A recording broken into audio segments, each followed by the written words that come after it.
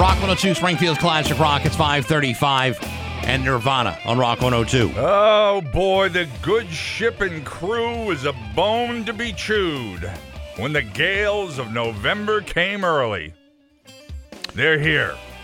What does that mean? We have a gale warning in effect, and if you happen to be on the Edmund Fitzgerald this weekend, there could be problems. Yeah, but it's still October 26th. I mean, it's not even the gales of November. It's gales of late October. Well, when the gales of November came early, and that's what early means, in October. That's so too early. It's going to rain all day today. It will be heavy at times. There will be flooding. There will be heavy winds. There could be damage. Have a nice day. Steve Weissman from Scamicide.com will be joining us. That'll make things even happier. Assuming we survive that long. We may not even survive the latest scam for all we know. So we'll be talking to Steve Weissman later on this morning and a lot of other stuff, too. Lots of other stuff. Maybe more from the Edmund Fitzgerald. It's 5:36 with Bax and O'Brien to Rock 102. This week, it's a Thunderbird Thursday in the Bax and O'Brien Show. Tune in around 7:45 when we'll... White heroes never really die. Rock 102, Springfield's Classic Rock. It's 5:50 in the Kinks on Rock 102. I don't remember the last time I heard that here. Yeah, I know. It's been quite a while. A long, long time. But that's a classic right Yeah. there. So Oh, boy. oh, there's the Kinks on Rock 102. Yeah. There's a gale warning in effect. It is going to be a nasty day. Heavy rain, flooding, winds, damage, all of that with a high of only about 57. Dogs and cats living together. Mass hysteria. That's exactly right, whoever that was. That was Dave Coombs from Laser 99.3. That's right. Hello, John. Hi, it's 48 right now in downtown Springfield. Hey, what do you say we hop right into some Hollywood Yibbity, trash with John yibbity, O'Brien filling in for Steve yibbity. Nagel and Rock 102. And not surprisingly, most of what there is to talk about continues to be Alec Baldwin and that on-set shooting. Hollywood professionals say that they are baffled by the circumstances of the New Mexico movie set shooting that left the cinematographer dead, adding that production crews have stepped up safety measures. Well, that's a good thing to do.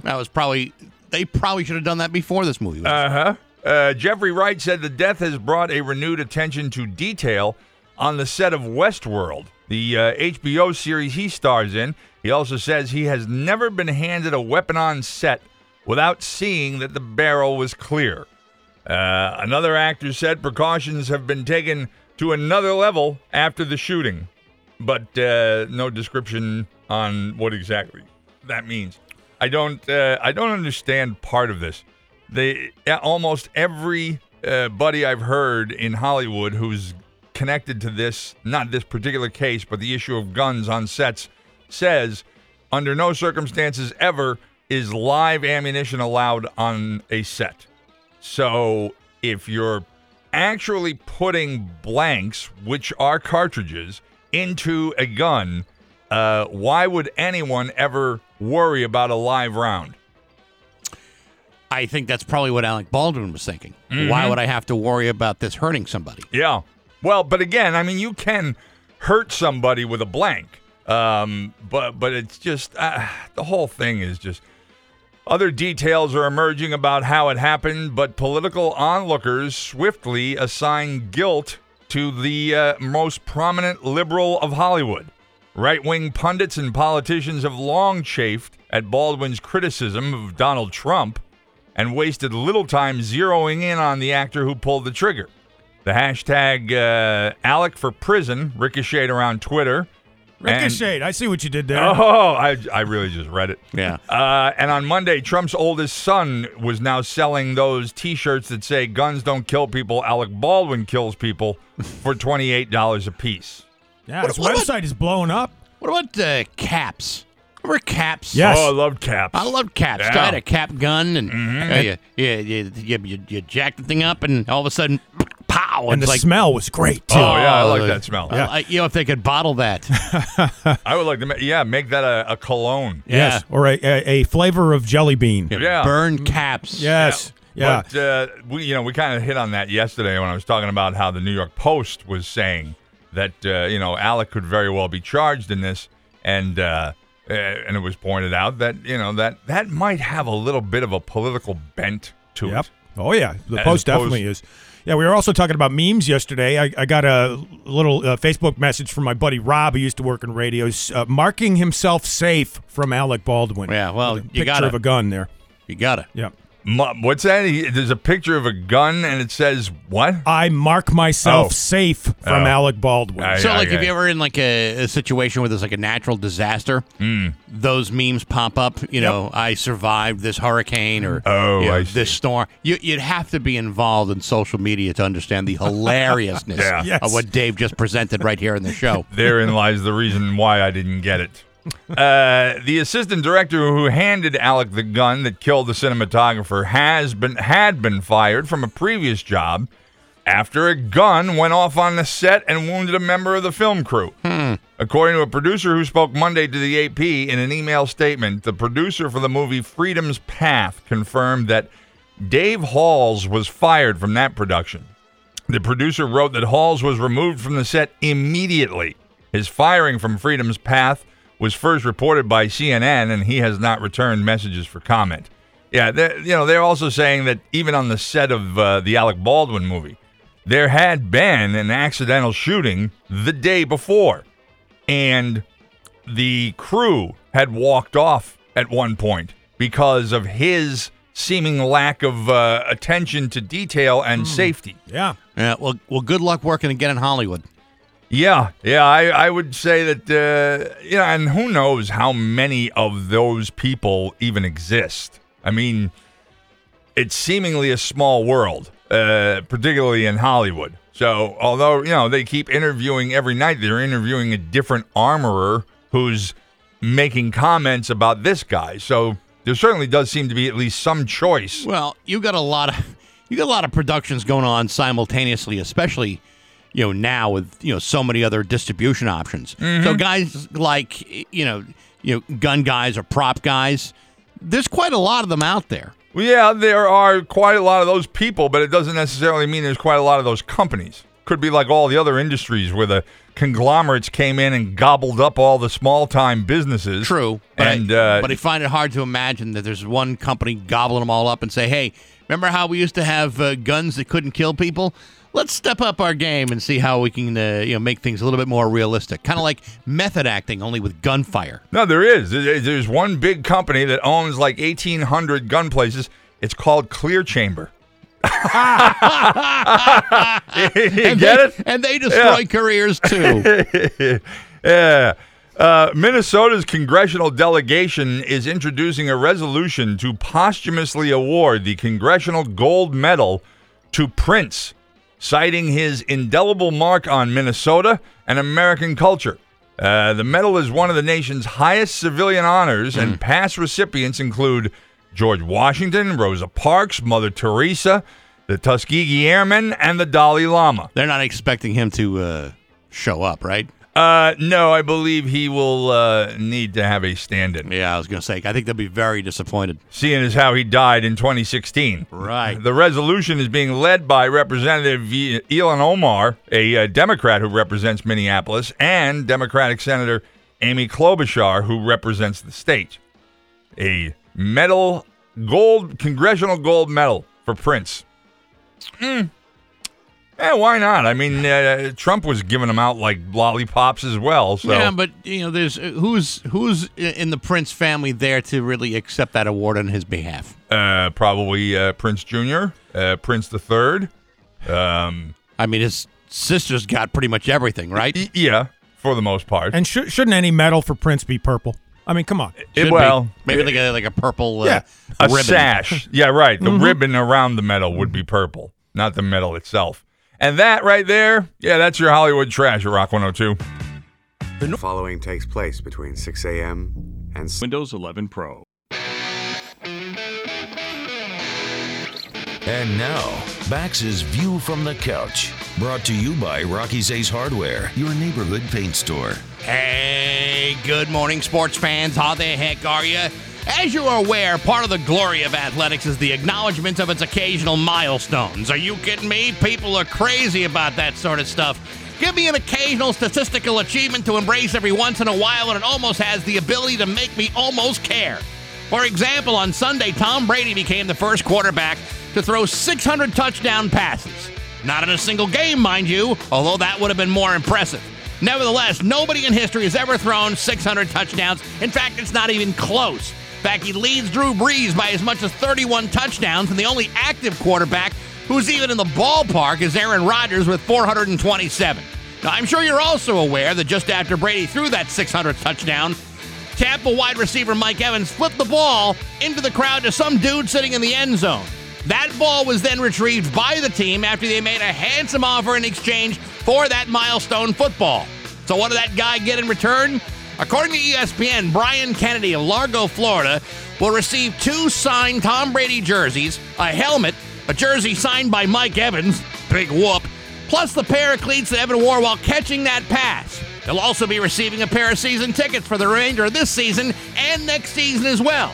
He'll also be receiving a $1,000 credit at the Buccaneers official team store. Now, for some people, this would be more than enough. For me, I would be asking, what else you got? Sure, sweaty jerseys and cleats and a bunch of tickets seem like an even exchange, but clearly this is a valuable memento that I have in my hands. Otherwise, they wouldn't be willing to give me a $1,000 credit at the team store. No, I would like to know the approximate cash value of this football before I agree to accept your humble trifles in return. I mean, this is a football franchise valued at over $2.2 billion, and you want to give me a pair of cleats? Why don't you come back when you got something that's actually worth something? In the meantime, I'm going to be in my backyard practicing punts. But hey, MMI Yappin' Sports brought to you by Rocky's Ace Hardware. The Carhartt Nip Cuff Beanie. That's a swell-looking hat. Keeps you warm, looks fantastic, comes in a variety of colors, and it's only $17 at Rocky's. What color you getting? Doesn't matter. You're going to look great in that hat no matter what, and they're available right now at your neighborhood Rocky's Ace Hardware. I'm Bax. That's my view from the couch. Rock 102, Springfield's classic rock.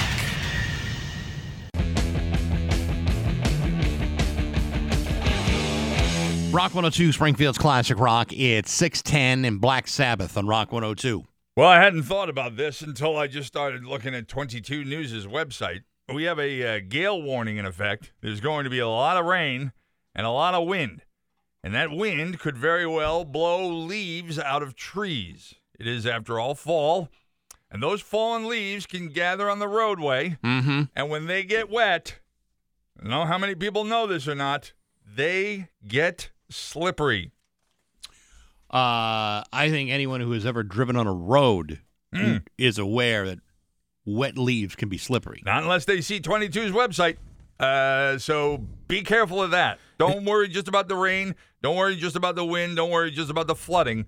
Worry about the wet leaves. Well, is that any less or more dangerous with the vehicle you drive around sometimes there, John? Or do you put that away at this point of the year? Oh, no. Oh, the bike? Yeah.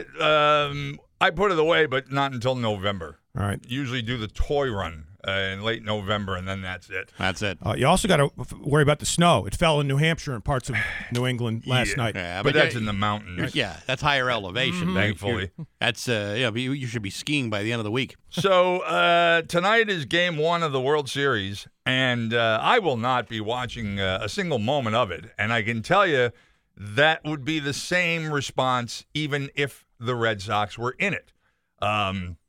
Because you're a diehard fan. That's why. Oh, yeah, huge. Reading an interesting story yesterday about how baseball, for all of its storied past, no longer occupies a central role in the national consciousness based on measures like game attendance and social media relevance. By now, the reasons are familiar. The game competes with a myriad of sports and entertainment options that didn't exist decades ago, and the methodical pace of play alienates potential fans. They've also lost their appeal to African Americans because they don't see as many black players on the field as they did years ago. In 1981, over 18% of the players in Major League Baseball were black, and that held until 1986 when it went into a steep decline. Now, about 30% of Major League Baseball players are Latino, only 7% are African American. So Rob Manfred, the commissioner, has appointed Theo Epstein, the former GM of the Red Sox, to test methods to speed up the game, make it more exciting, and get the younger crowd into it. They're already doing some of that in something called the Atlantic League, which is an independent baseball league. I read a big article about that. I think it might have been even the Wall Street Journal that was talking about some of the things they're trying at the minor league level that they could implement on the major league But you level. know what I read, and I think this is probably true. If you've watched baseball, everything they've done to speed up the game hasn't worked because ultimately it takes 9 innings to complete a game. If you go into extra innings, it could go on forever. It hasn't really slowed, statistically speaking, hasn't slowed down or sped up the game in anything that's really significant. Well, maybe they need to adopt different measures then. Well, like, for instance, like shortening the time between pitches. They haven't really done that yet. Why it takes, and I timed it recently. I watched a game only to time the pitches. Sometimes 30, 40 seconds occur between pitches. Why not make it 10? That was in this article of, I forget what the numbers were, of timing between pitches.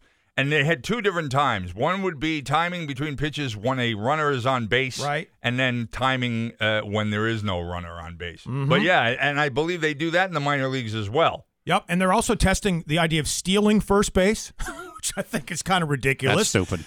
Starting the runner on second during extra inning games. They should do like we did in wiffle ball when we were kids. Play to the mound. Yeah. Yeah, there you go. Yeah. And you're allowed to record an out by throwing the ball at the player, at a runner. Exactly. Well, they used to do that in old time baseball. Yeah. Or if you could bean a guy at the side of the coconut, he's out. Mm-hmm. The popularity on social media of baseball is surprisingly low.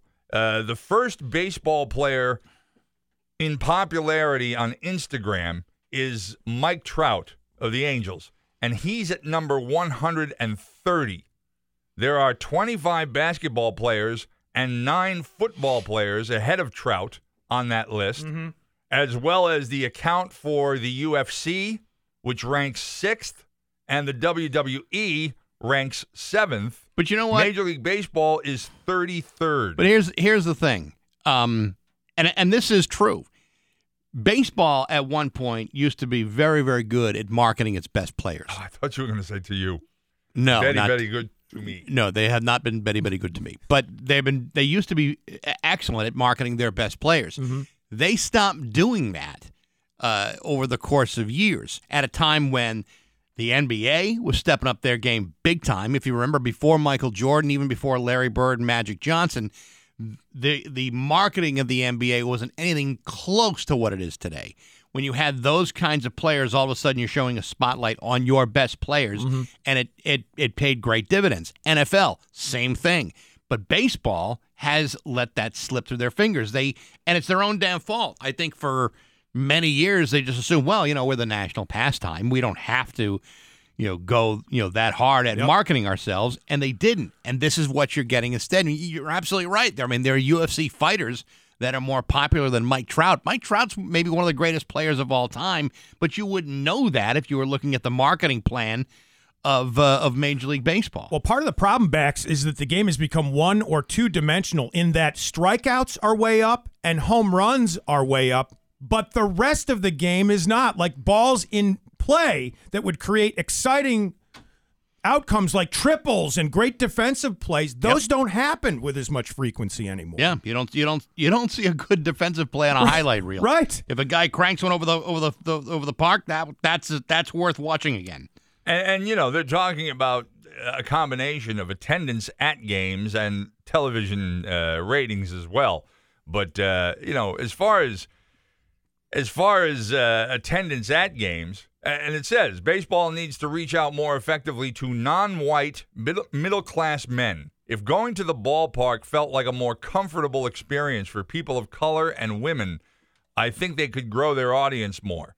That's according to a sports professor. Yeah, but that's only part of it. It's not necessarily just that it needs to focus on the minority community, although I don't think it's necessarily a bad idea.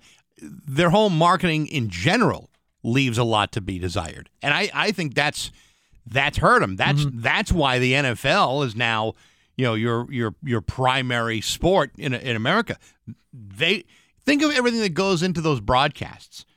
Before you had like the Fox pregame, before you had any of that stuff, those games, those Sunday games, weren't seen quite the same way. They weren't considered to be events. Now you have them as events. Baseball games are not seen that way. Now, granted, you got a lot more games to worry about, but they have done this to themselves, and it's not just the minority community. I think that's a big part of it. They have not really embraced their market. They've just made a lot of assumptions and have done nothing. You need more violence. You need more concussions and CTE in baseball. I mean, look at the appeal of Squid Game, the murder game. You need to inject that into baseball somehow. How about explosives around second base? Right. I tell you, if they added if the seventh inning stretch went away and a game of red light, green light came in. There you go. There you go. Especially for the World Series. Or how about the licking of the honeycomb? Yeah, that would be a pretty good mid-game event. Or the tug of war over the top of the stadium. Players have vital organs removed if they don't perform properly. That's part of Squid Game as well. Come on.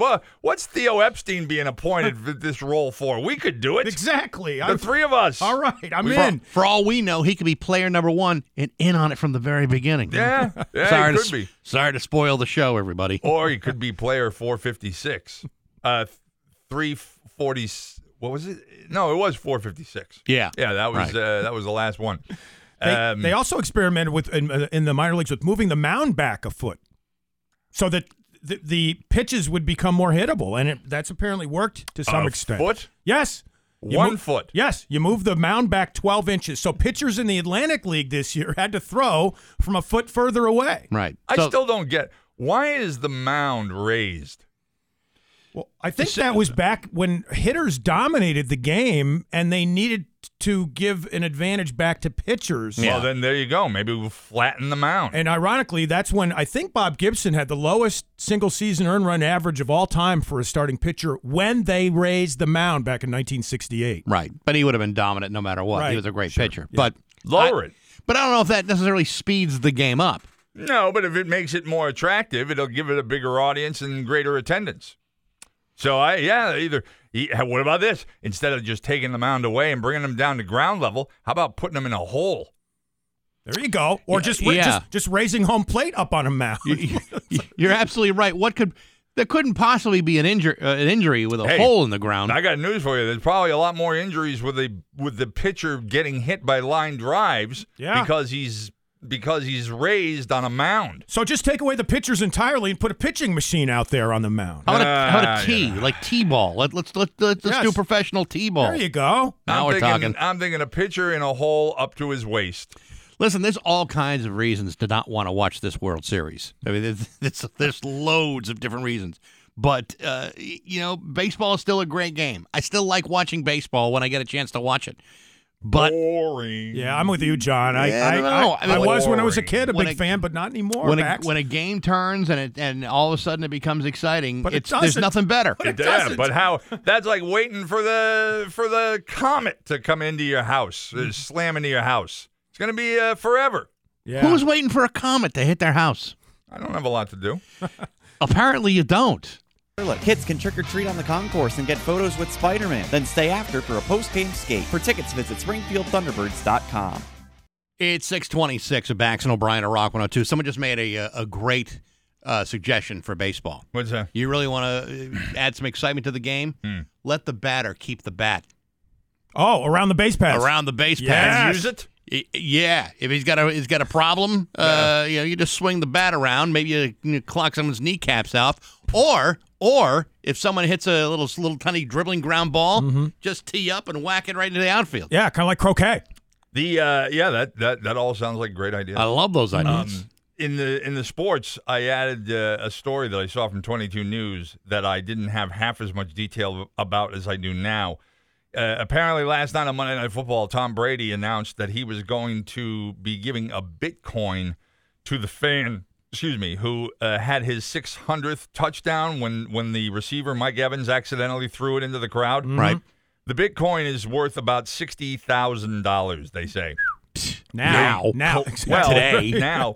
But collectors say that he probably could have gotten $500,000 for the ball at auction, I suppose. Yeah. He also did get season tickets for the rest of this season and all of next season. He got 2 jerseys from Tom Brady and 1 jersey from Evans and Evans cleats. Yeah, and I did this during the Views from the Couch, so thanks for paying attention to that. But they also get I do other things, right? There are other responsibilities in my job other than sitting here listening to the radio. What level on Candy Crush are you at?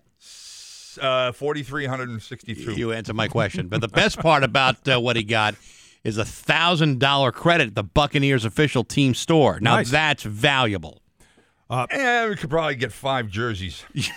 I would get offered that. I'd say, okay, but what else you got? You're a franchise worth $2 billion. You're going to give me a Bitcoin from Tom Brady and a smelly pair of cleats? From the guy who threw the ball away? Yeah, right. Plus, did you see what Brady's next venture is? Clothing. Yeah, he wants to get into the clothing He's got a market. clothing line coming out All right. in December. Well, Yep. time for a new wardrobe, I guess. Let's laugh. Tell me what's funny. It's Bax and O'Brien's Joke of the Day Well, it's nice to find a fellow with a keen sense of humor. on Rock 102. Oh my God, that is hilarious. Springfield's classic rock. Now, this one is from a listener. So Okay. It could have potential. A hotshot New York City lawyer goes duck hunting down in South Texas, right? Yes. Before long, the lawyer shoots and drops a bird, but it falls into a farmer's field on the other side of a fence. Right. So as the lawyer begins to climb the fence, an elderly farmer drives up on his tractor, and he asks the lawyer, "What in the blue blazes do you think you're doing?" And the lawyer responds, "Well, I shot a duck, and it fell into the field, and now I'm retrieving it." And the farmer goes, "You better hold your horses there, sonny boy. This is my property, and you're not coming over here." Now, the lawyer is more than a bit miffed at the old farmer's gruff attitude, and he says, "Listen, old-timer, I'm one of the best trial lawyers in America, and if you don't let me get that duck, I'll sue you, and I'll take you to the cleaners." Well, the farmer smiles. This sounds like it's getting contentious, by the way. It could be. The farmer smiles at the lawyer, and he says, "Apparently you don't know how we do things down here in Texas. We settle disagreements like with the Texas 3-kick rule." The Texas 3-kick rule. That's what the lawyer says. The lawyer says, "What the hell is the Texas 3-kick rule?" And the farmer says, "Well, the first thing is I kick you 3 times, then you kick me 3 times, and we go back and forth like that till somebody gives up." So the lawyer quickly thinks about the proposed contest, and he decides that he could easily take the farmer, so he agrees to abide by the custom. The farmer then climbs down from his tractor, walks over to the city feller, and gets his first kick planted in the toe of his boot right into the lawyer's groin. Ooh. Drops the lawyer to his knees. His second kick nearly wipes the lawyer's nose right off his face. Now the lawyer's flat on his back, and the farmer's third kick to the kidney nearly causes the lawyer to give up. But then the lawyer summons up every bit of his will, and he gets to his feet, and he says, "All right, you old coot, now it's my turn." And the farmer goes, "You can have the duck." You see, he really just wanted to beat the lawyer up. Who doesn't? He didn't care about the Good duck. right there. Booyah! Opportunity employer. 6:33. We're back on O'Brien to Rock 102. It's time for news. Filling in for Steve Nagel today is Dave Coombs from Laser 99.3. All right, we've got a smorgasbord of crime to get to. But first, just a warning again, high wind watch in effect and lots of rain coming our way today, so watch out for those flooded roads and underpasses. All right, on to crime story number 1. A shooting occurring in Springfield yesterday about 5:15 in the evening. Officers responding to the ShotSpotter system, finding a male victim near the intersection of Pearl and Mattoon Streets. That victim in stable condition now at Bay State Medical Center. Police are investigating and asking for anyone with information to call 413-787-6355 or text a tip to 274-637.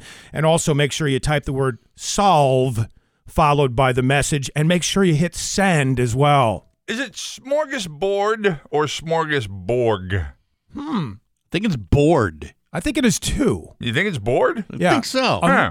Let me go look at that up. Unless it has a cyber aspect to it, and then you could get away with the Borg designation. I guess. just always pronounced it that way. Yeah, Smorgasborg. I think it's a board, but I'm not sure about could that. be. How do you spell it? SM? O-R. Did it S-C-H? G-A-S. Well, without a proper spelling, I can't get a proper spelling. B-O-R-G. Yes. Well, it's a good thing you're not typing in the word solve followed by the message and then hitting send if you're trying to solve this crime. Nah, I'm not. Come on. And what happens if you mistype salve instead of would have put solved? solved with a D on the end. Right. E-D. Yeah, well, there's an E anyway, but the D. Yeah. You don't want E-D. Mm-hmm. Who wants E-D? I don't. Apparently, it is a smorgasbord. Board. Yes. Okay. Yes. All right. Well, Now, I'll have to. Here's my question about this particular shooting. If you're going to shoot somebody so damn close to the police station, do you really expect to get away with it? Well, Maine and Mattoon is not that close. Well, this is Pearl and Mattoon. Pearl and Mattoon. You're talking about like right up the street. I don't believe Pearl and Mattoon. I didn't think they intersected. Oh, that's a good question. I'm just reading from the MassLive.com report. Yeah, I saw it on. I saw it on 22, and I thought Mass Live said Maine and Mattoon. I could have it wrong. No, you're right. It is Pearl and Mattoon streets. Yeah, all right. there Maybe you go. The other end of Mattoon. So Mattoon begins at Chestnut, and then it turns to Pearl Street. So there is no Mattoon and Main Street. No, it's Pearl to it's Chestnut. Yes. All right. That is correct. I haven't really been downtown that much. But nevertheless, you're literally right up the road from the police station. Do you have high expectations that you're going to get away with this? Well, it depends on whether the shooter was walking towards or away from the police station. See, based upon its location, I'm going to say probably away. But I got to believe that if you're a cop, you're driving around that area all the time. Not because there's anything wrong on Mattoon Street. That's a beautiful street. But you got to go back on Pearl to go back to the station. Judy Matt's got it all locked down. I'm sure she does now. Mm-hmm.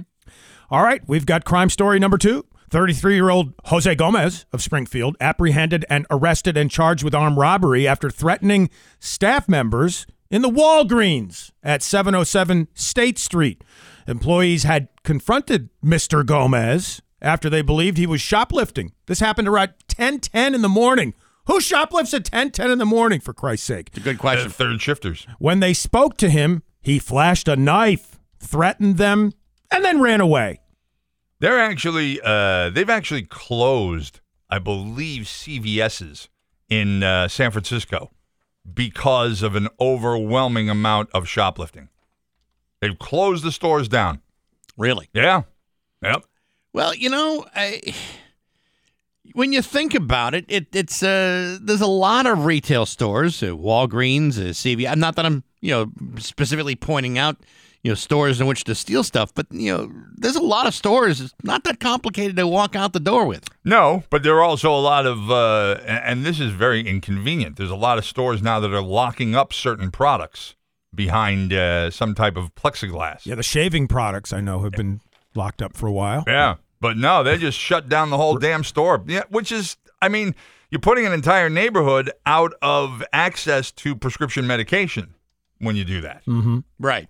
But, the shaving stuff is kind of interesting. Yeah. What are you going to do? Well, the razors are sharp. Trim somebody down in the store? I guess they're sharp. They can be used put as them weapons. in apples. Yeah. It's just that time of year. It's razors and apple season. That's an old wives' tale. Is it? Yes, it is. No, I don't know about that. I just think it's interesting that we're spreading the wealth around on these crimes from Walmart. Now, Walgreens involved in this as well. Yeah. Kudos. Crime story number 3. A Pittsfield man pleading guilty Monday in U.S. District Court in Springfield to his role in a $1 million coast-to-coast marijuana distribution ring. Anthony Carnuti, a.k.a. Tony the Whale, facing up to 4 years in prison. I don't know that it was actually. Is that really what it was?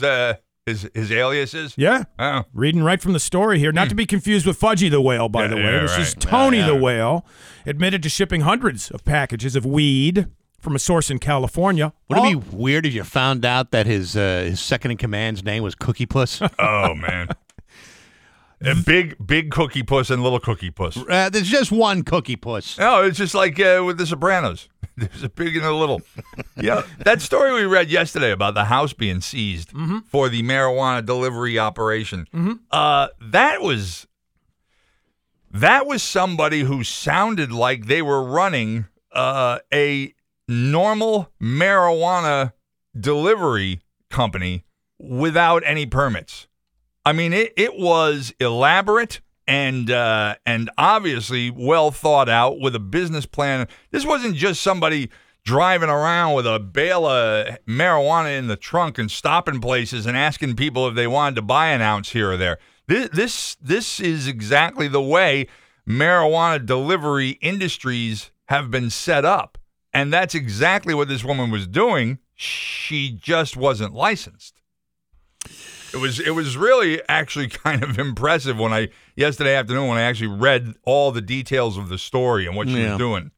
But you do realize that when you're operating illegally, that kind of sucks the impressiveness out of it. Well, but, there is not particularly in that case, but there's a lot of ambiguity going on right now with this whole marijuana thing. There's another story on 22 News that Connecticut is upset now because if you go over the line along I-91, probably I-84, and see the signs for Massachusetts cannabis operations, Connecticut is saying that's illegal. You can't advertise cannabis from Massachusetts in Connecticut because in Connecticut, you have to know that 90% of your audience is over the age of 21. And apparently that applies to billboards.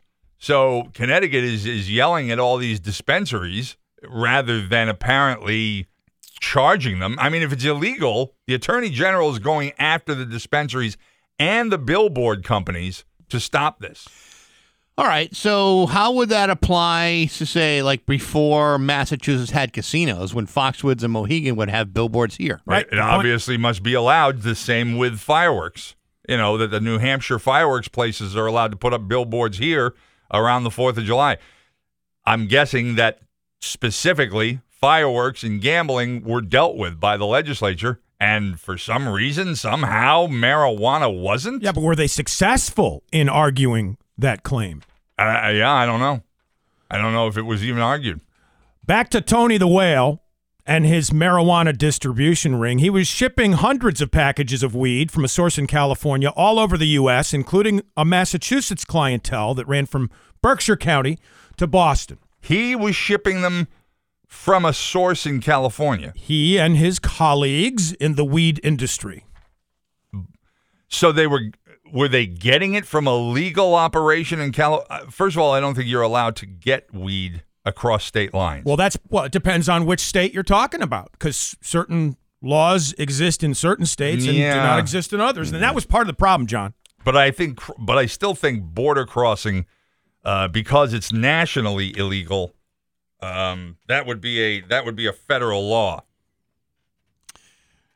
I guess. I see the problem is you're looking at parts of the law that are still ambiguous and that we don't really have answers to yet. Yeah, this is the problem when you have state to state laws. Mm-hmm. What applies here doesn't apply there, and right. what can you get away with across state lines? Short of actually distributing it across state lines. Mm-hmm. I don't know, man. You bring up a good point, but that whole thing with the phantom fireworks, I have yet to figure out how that is even allowed. Well, it's already been challenged, so it must have been put into the legislation. They must have said, "Yeah, okay, you can run your advertisements here. You just can't bring the fireworks back here." But they do nothing to stop you from leaving the store with a Massachusetts license on you. Are you sure? Oh yeah, I got tens of thousands of dollars of explosives in my garage right now. You might be one of the lucky ones. Well, I hope so. I'd hate to be caught. As long as we're on marijuana, in a manner of speaking. Talking about it. Yeah. The cannabis industry continues to grow like a weed in Western Mass. Oh, look at you, grow like a weed. That was my own headline. Wow, look at you being clever. Another old Holyoke Mill property will be converted into a marijuana growing and production operation. 3Ds Group LLC buying the property at 333 Canal Street in Holyoke, and that went for $1.5 million, the sale of that building. Wow. Yeah. Holyoke, the Canal District of Holyoke has, I don't remember how many buildings now are supposedly being turned into grow operations. Yep. Hey, why not? You know, I mean, if not this purpose, then these things sit vacant and rotting. And a long time. As long as it's legal, right? Yep. Who cares? And we're talking about money. The Big E receiving a $9 million grant from the Federal Shuttered Venues Operators Grant Program. U.S. Representative Richard Neal worked hard to secure the money and said that the grant ensures now that the Big E will experience, quote, the trampoline effect as it continues to bounce back from COVID-19 challenges and hardship. I don't even know how Eugene J. Cassidy, was able to finagle that one. Come on, $9 million to the Big E? Because of Richard Neal's hard work. Yes, but as you know, John, the Big E lost their shirt this year. Yeah. Not making money with 177,000 people there in a single day. $9 million. Got some kind of nerve.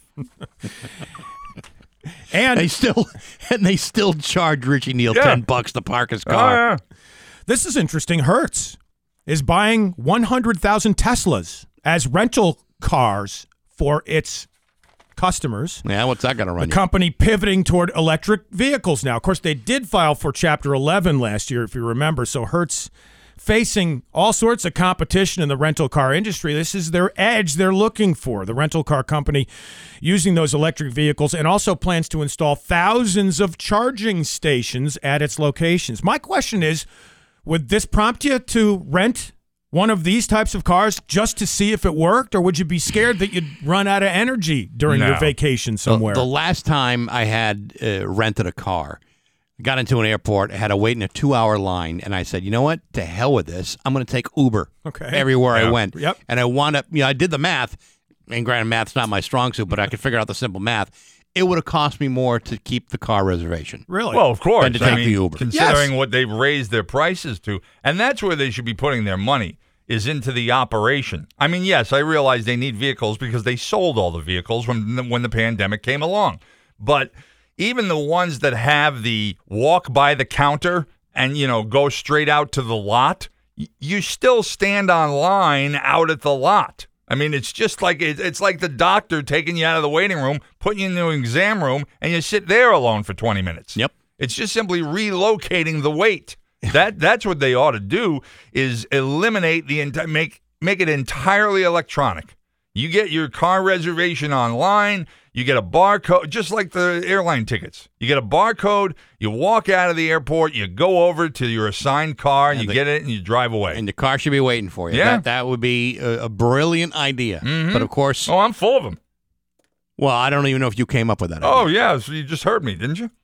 Yeah, but I don't know if you came up with that idea. Oh, believe me, that's one I've been working on. Well, maybe Hertz needs to rehire O.J. Simpson as a spokesman, too. Remember when he that's right. shilled for that company? Well, the question again is, would you rent an I would not. I mean, No. and I think what they're going to get are either the curious or the people who've already had an experience driving an electric car and the people concerned about climate change. Most people rent a car because of its price. They want the best deal. Sure. If you're going to have me rent a Tesla and you're going to charge me for that, and maybe even extra to do it, would it be or would it be less? I don't know. I have don't no think, idea. I don't think it'd be less. I just to me, I don't think that's such a big deal. Well, and the other thing behind price is size. If it's a family and they've got suitcases and they've got luggage that they need to get from the airport to the hotel or the Airbnb or wherever they're staying, I don't think there's this is going to be like for the person who rents specialty vehicles, Humvees, Corvettes. things like that. But I know from my perspective, I'm not that kind of consumer. No. Could care less. And so you're also saying you'd never buy one of these vehicles Oh, either. please. No. All right. Very good. I have all the luxury I need now. I'm not spending $30,000 for a car. High wind watch Boy, in effect. You really sell the sizzle of the car you're driving now. Oh, yeah. Well, but I mean, it's used. I wouldn't buy a new car that costs that much money. Well, even if it saved you money over the long run? Yeah. No, I'm not he's not one of that those kinda people guy. who can. I can't appreciate the upfront expense for the long-term savings. In addition to the high wind watch for Massachusetts, we also have perhaps flooded roads and underpasses with rainfall greater than 1 inch per hour through tomorrow. I'm Dave Coombs, filling in for Steve Nagel. That's news to me on Rock 102.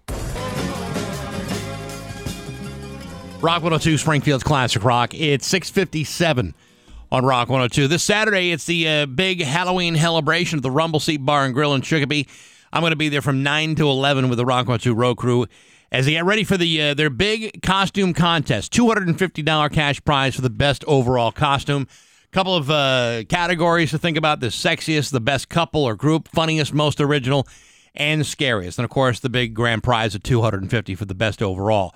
It's the Halloween celebration this Saturday, October 30th at the Rumble Seat on Springfield Street in Chicopee with me and the road crew from Rock 102, Springfield's Classic Rock. And it's rain or shine. Rain or shine. So we got a gale warning in effect for today. A lot of heavy rain, a lot of damaging winds, a lot of flooding, and the Spooktacular in Chicopee is being postponed because of the weather. Yeah, they expect to attract 3,000 people. So it's being moved to Thursday from 4 to 7 in Zott Park. Gotcha. And they're blaming it on the weather. My guess is, after asking for all the donations of candy, they probably were stacking all that candy somewhere in City Hall. And I bet Mayor View accidentally, well, not accidentally, but accumulatively ate all the candy. Well, how long did it take him to stack those Kit Kats? An hour. An hour? Took you an hour to make that candy lineup?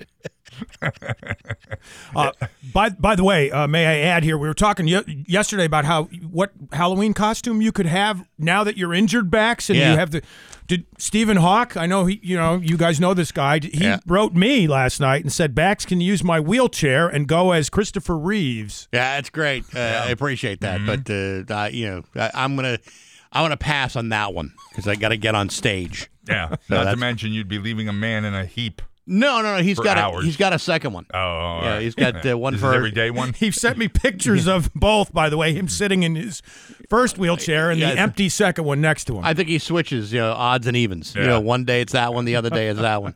It's 6:59, and Steve Weissman from Scamicide.com coming up in just a few minutes on Rock 102. Save your. And now, Bax's View from the Couch. Brought to you by Rocky's Ace Hardware, your neighborhood paint store. Hey, good morning, sports fans. How the heck are you? Well, folks, tonight is Game 1 of the World Series between the Houston Astros versus the Atlanta Braves. And while this may not be the enticing matchup that you were hoping for, or that anybody was hoping for, this is the World Series that you're stuck with instead. You got a team that became notorious for cheating versus a team that boldly offends the cultural sensitivities of indigenous peoples with their insensitive imagery. And don't get me started on that whole tomahawk chop business. Hell, I'm not completely past when the Braves left the city of Boston nearly 70 years ago, and yet somehow this is a World Series matchup that I'm supposed to care about when clearly I do not. So with Game 1 kicking off tonight at 8 o'clock in Houston, I have to make a decision. I can either watch the game with jaded disinterest, or I can see what else is available. I know there's a new episode of The Bachelorette tonight on ABC. There's also tonight's episode of The Voice. There's also 3 straight new episodes of Vanderpump Rules on Bravo. In other words, there's nothing else to watch tonight but maybe Netflix, where I will vacillate for 2 or 3 hours while I try to remember what I watched and what I didn't. Now, you might say, but Baxi, it's the World Series. You never know how exciting these games might be. It could wind up becoming the most exciting postseason matchup in baseball history. Yeah, sure it will. You have two teams playing against each other in a series that I don't care about. In fact, the only situation that might be satisfactory to me is if both teams could lose, which, of course, they can't. In fact, the only ones who are guaranteed to lose are the fans of Major League Baseball who really want to see Boston face the Dodgers instead. Rather than give us something interesting, something that we might all be willing to watch, we've got this series. Believe me, if a World Series has gotten me to strongly consider something on Bravo as a viable entertainment option, that's when you know you got a problem. Now, unless Andy Cohen is going to have a Red Sox reunion show after each one of these games, I don't see myself diving right in. But hey, enough of my yapping. Sports brought to you by Rocky's Ace Hardware. Pull up the Rocky's October sales flyer on your phone and computer. It's loaded with great bargains on Scott's Winterguard Turf Builder, Warner Ladders, and a whole lot more. What's on sale at Rocky's this month? It's always at your fingertips at Rockies.com. I'm Bax. That's my view from the couch. Rock 102, Springfield's classic rock. Rock 102, Springfield's classic rock. It's 7-Eleven and the Doors on Rock 102. Oh, my God, it is so much worse than we've been saying. I've been passing along this little, there's a gale warning in effect. Al Roker can't decide whether this is a nor'easter, a bomb cyclone, or a bombogenesis. Probably one of each. It could be all of them by the time it's over. And by the way, it's 50 degrees right now in downtown Springfield. At least it's not an atmospheric river, which is what it was over California during the Sunday night football game recently. We don't need that kind of foolishness. On the phones right now, a different kind of foolishness. Scamicide.com's very own Steve Weissman. Good morning, Steve. How are you? Terrific. How are you guys doing? Very good. Okay, because I have gotten the Jones out of me for online gambling. The reason for this conversation kind of started last week when Connecticut began allowing online gambling, and you have to be in Connecticut to do it. I went down there, tried to sign up for the one of them, either Mohegan Sun or Foxwoods account. And because for some stupid reason I thought I needed a Connecticut address, I put my mom's address in there and the last 4 digits of my Social Security number, which they asked for. And lots of people ask for the last 4 digits. But because of the address mix-up, they told me then that they could not register me without my entire Social Security number. And I gave them that. You know, it isn't necessarily the worst thing in the world if it was done securely and if it was done on the right app. Because, frankly, a couple of interesting things here. One is the last 4 digits of your Social Security number for someone your age will be the key numbers. The first 2 sets deal with where and when you were born. And so this is something where people often don't realize if they're only giving the last 4 digits of their Social Security number.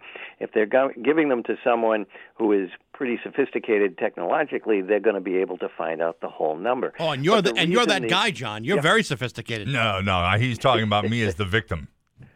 Go on. Yeah, but as far as Mohegan goes, they need it for 2 reasons. One is for tax reasons, because they're probably figuring it's John O'Brien. He's going to win considerable money, and the IRS requires them to report this to the IRS for winnings generally over $600. So they need your Social Security number for that. But they also do it as a security measure, and this is part of the online gambling.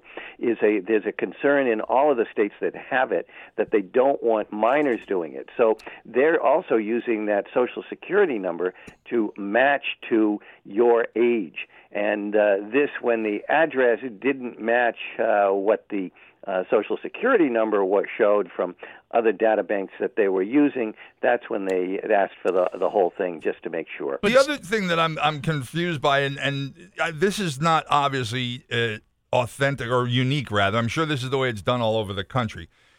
You go into the Apple Store to download not the Mohegan Sun app, but the FanDuel app, because they are actually the operators of the online portion of Mohegan Sun. And I'm assuming that since I'm getting it through the Apple Store, it must be legit. Yeah, not so much. And, that's part of the big problem is the Apple Store and really all of the legitimate sources like that, Google Play, they do make a pretty good effort at vetting out the various apps that are there. But I got to emphasize it's pretty good. And what's happened is there have been particularly a lot of apps that are used for banking. And there have been a lot of scammers who have been able to get apps in there. You think you're downloading a legitimate banking app, and what you're downloading is one that's going to be sending your banking information to the criminal. And as a matter of fact, there was a recent discovery that there were literally millions of people who had downloaded an Android app that was stealing information from them and from their phones. And this was an app that had gotten through on the Google Play Store, and this one at least was not going to do identity theft. It was going to sign you up for premium text messages like dating tips, charging you $35 a month and on your phone bill where you wouldn't even notice it. So you can't necessarily trust the App Store. If you're going to do something, I'd say like with Mohegan, I would think they would allow you to get the app directly from their website.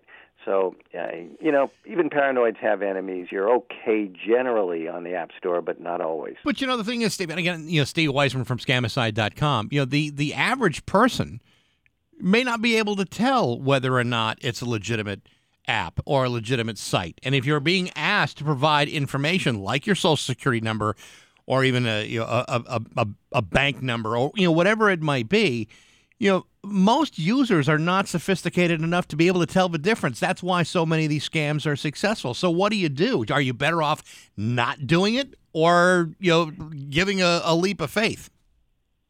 Yeah, I'm not so big on faith these days. And, the first part of what you said is absolutely 100% correct. I would even say more than the average person. This is what I do, and I don't trust it. And so you have to really take extra precautions. So one of the things is, again, if I'm going to provide personal information, I don't trust a website.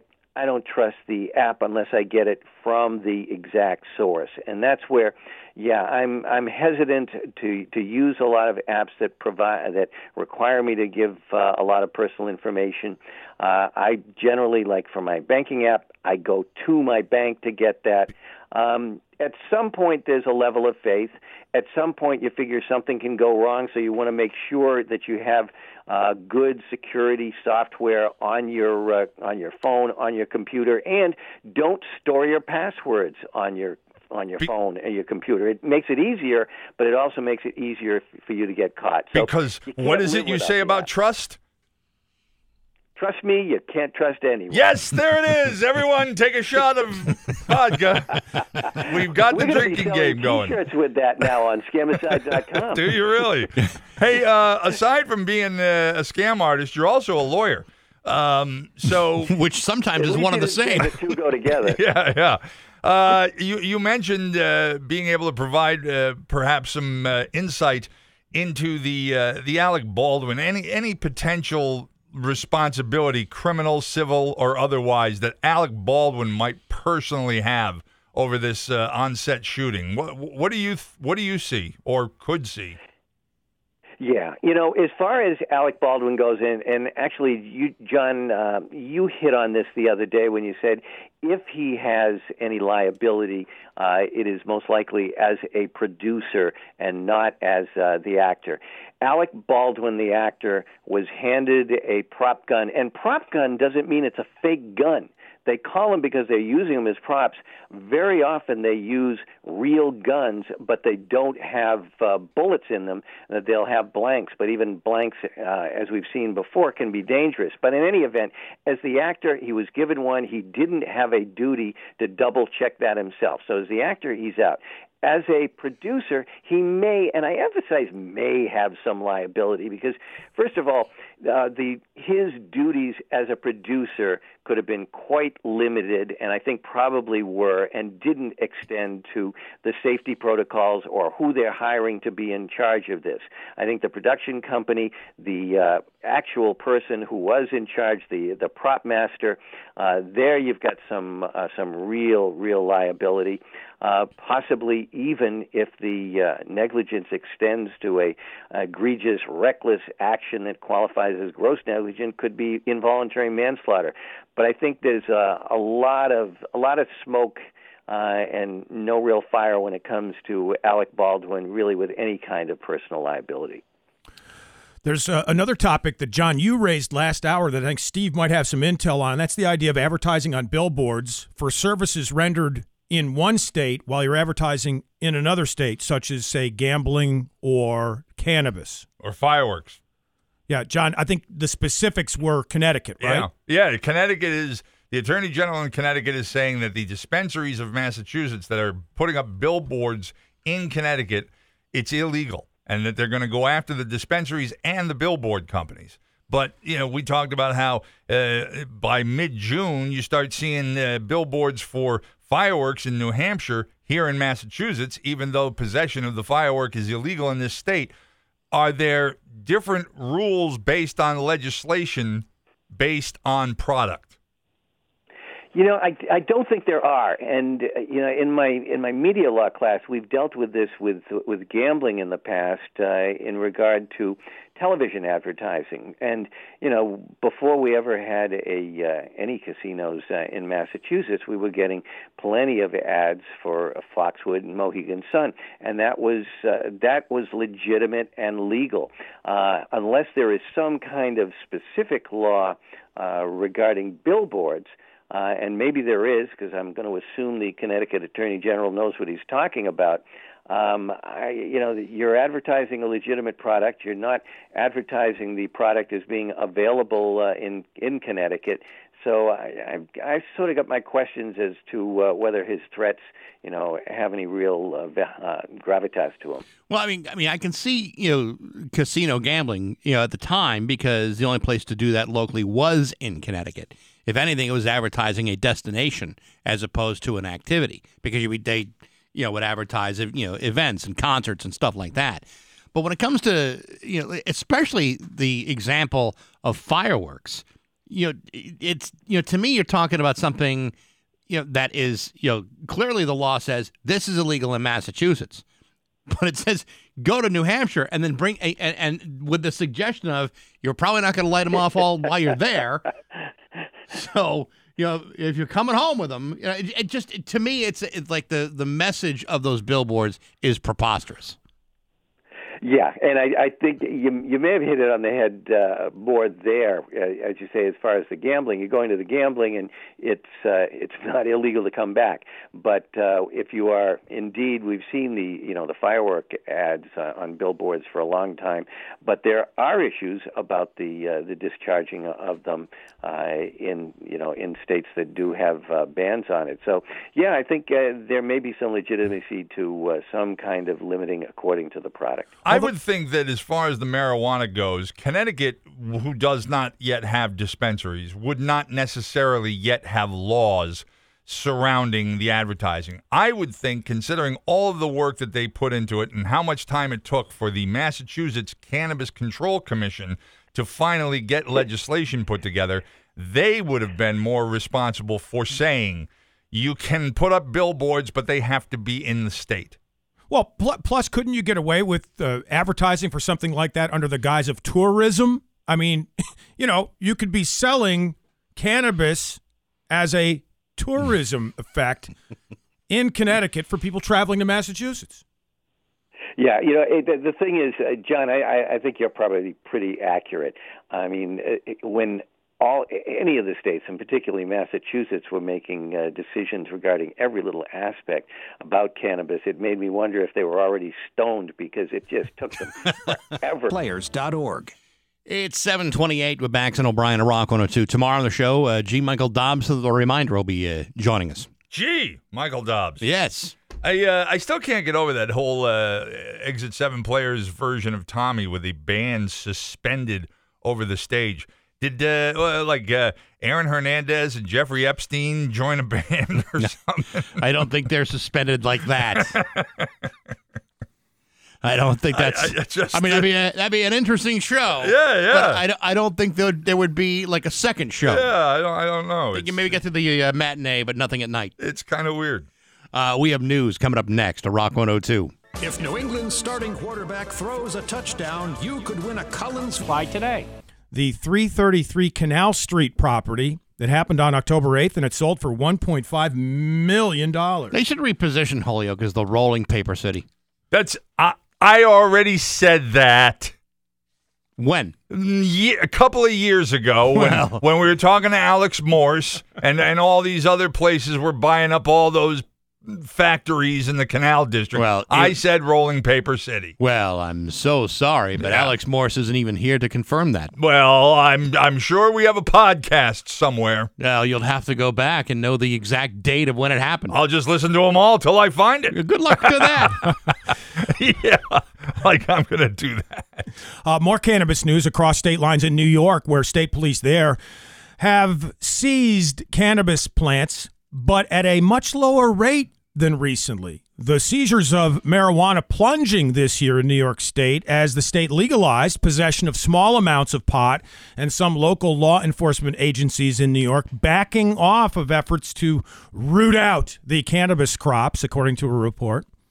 For years, state police have deployed helicopters to help local police and sheriffs spot and seize pot being grown in large quantities in New York State, but apparently they're not doing that so much anymore. Well, it's very labor intensive. Yeah. It's also very expensive. And, the idea that even though it's still illegal to grow your own in that kind of quantity, the product itself. When's the last time you saw the feds take down a moonshine distillery? Mm-hmm. Yeah, you got a point there. Doesn't happen very often. No. But, there are always going to be certain people that will want to have their own illegal operation. Sure. And then try to sell it on their own and not worry about, the law or licensing. Sure. Because quite DIYers. frankly, right. Because quite frankly, what the actual cannabis industry has done is they've jacked up the price. So there's a black market for cheaper, just as effective weed that the independent grower, dealer, operator can enjoy. Well, not necessarily just as what did you just say? Just as the independent? No. You referred to the marijuana as just as. Just as powerful, just as strong. That's the difference. Yes, they raise the price a little bit, but you're guaranteed purity when you're buying it from a dispensary. The guy who's selling it or growing it in a field somewhere, you don't know the level of THC. You don't know the level of purity. You don't know that he hasn't put some kind of pesticides in it. It's still better to go with the known product. But it's going to run you. Yeah, you're gonna pay for that peace of mind. Yeah, which is, again, I'm not saying it's right or wrong to go with the independent guy, because you run your own risk no matter what it is. Well, it could be weed or cupcakes or what have you. But this stuff's expensive. Cupcakes. What's the black market value on a good cupcake now? A good cupcake depends on what's in it. By the way, that whole cupcake craze passed, didn't it? It did, and thank goodness, because I always preferred cake by the slice, not by the cup. And as far as growing marijuana, that would be not DIY, but GIY, I guess, John. Yeah, grow your own. Yeah, exactly. There you go. We move from marijuana to onions. The FDA has expanded its recall of fresh, whole onions due to concerns over salmonella. The FDA now urging people to throw out onions from several different sources, including some that are included in popular meal kits. The recall now includes onions from Every Plate Onions, Hello Fresh Onions, Green Giant sold by Potandin Produce, and something called MVP onions sold through Keeler Family Farms. The Mass.live or MassLive.com story has the entire list of product codes available for you in the story in case you're worried about onions. Would you mind reading them off individually? Do you really think that's going to be a benefit to our ratings here on Rock 102? Well, let me grab a pen. Go read it for yourself, a.k.a. I don't have it in front of me. Sorry. I ain't worried about no onions. No? Yeah, but I'll tell you what, you have a little bit of salmonella in you. Yeah, you'll be worrying about the onions. Exactly. I had the fried onions the other night at the White Castle tent. White Hut truck. White Hut truck, right? Yeah, not at the Oktoberfest. I don't think the White Castle's got a truck around here. Yeah, I was tossing it around. I couldn't decide whether I wanted White Hut, White Castle, White House, or White Supremacy. It was one of those. I would choose the White Hut every single time over all of those. On the food front, Patriots rookie QB Mac Jones revealing the secret to his success. And that is? Mac and cheese? No, but it's close. He was on WEEI yesterday, the radio station out of Boston, describing his traditional pregame meal. And he's done this going back through college. He eats at 6 in the morning. What if he's got a Monday? What if it's a nighttime game? Doesn't say. Steak, eggs, and spaghetti. There it is. The secret to Mac Jones's success. They actually were talking about that during the game. Tony Romo and Jim Nantz were discussing that. Well, it goes to show you they needed something to talk about in a 54-13 blowout, right? After a blowout, what, do you really want to concentrate on the game?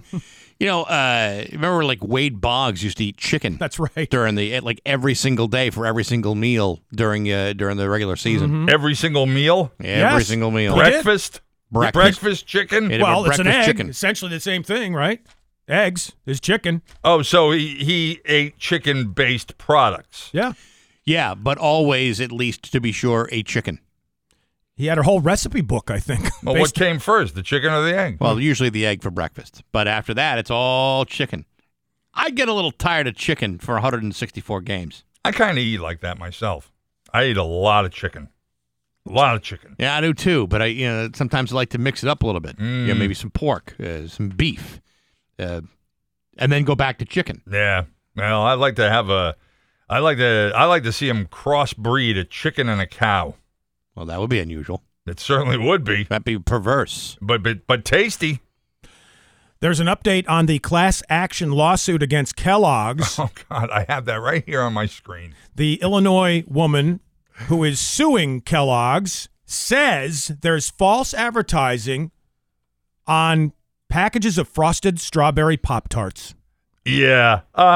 First of all, I don't understand how a single woman is filing what is described in the article as a class action suit. She's waiting for you to join in, John. But, she claims that she bought the Pop-Tarts because she expected to have more of the named fruit ingredient because apparently she's just been born or came to this planet and didn't realize that there wouldn't be very much, if any. In fact, it contains 2% or less of actual strawberries. Yes, but she says that Kellogg's touts the, quote, timeless yet yummy flavor of strawberries in its advertising. Mm-hmm.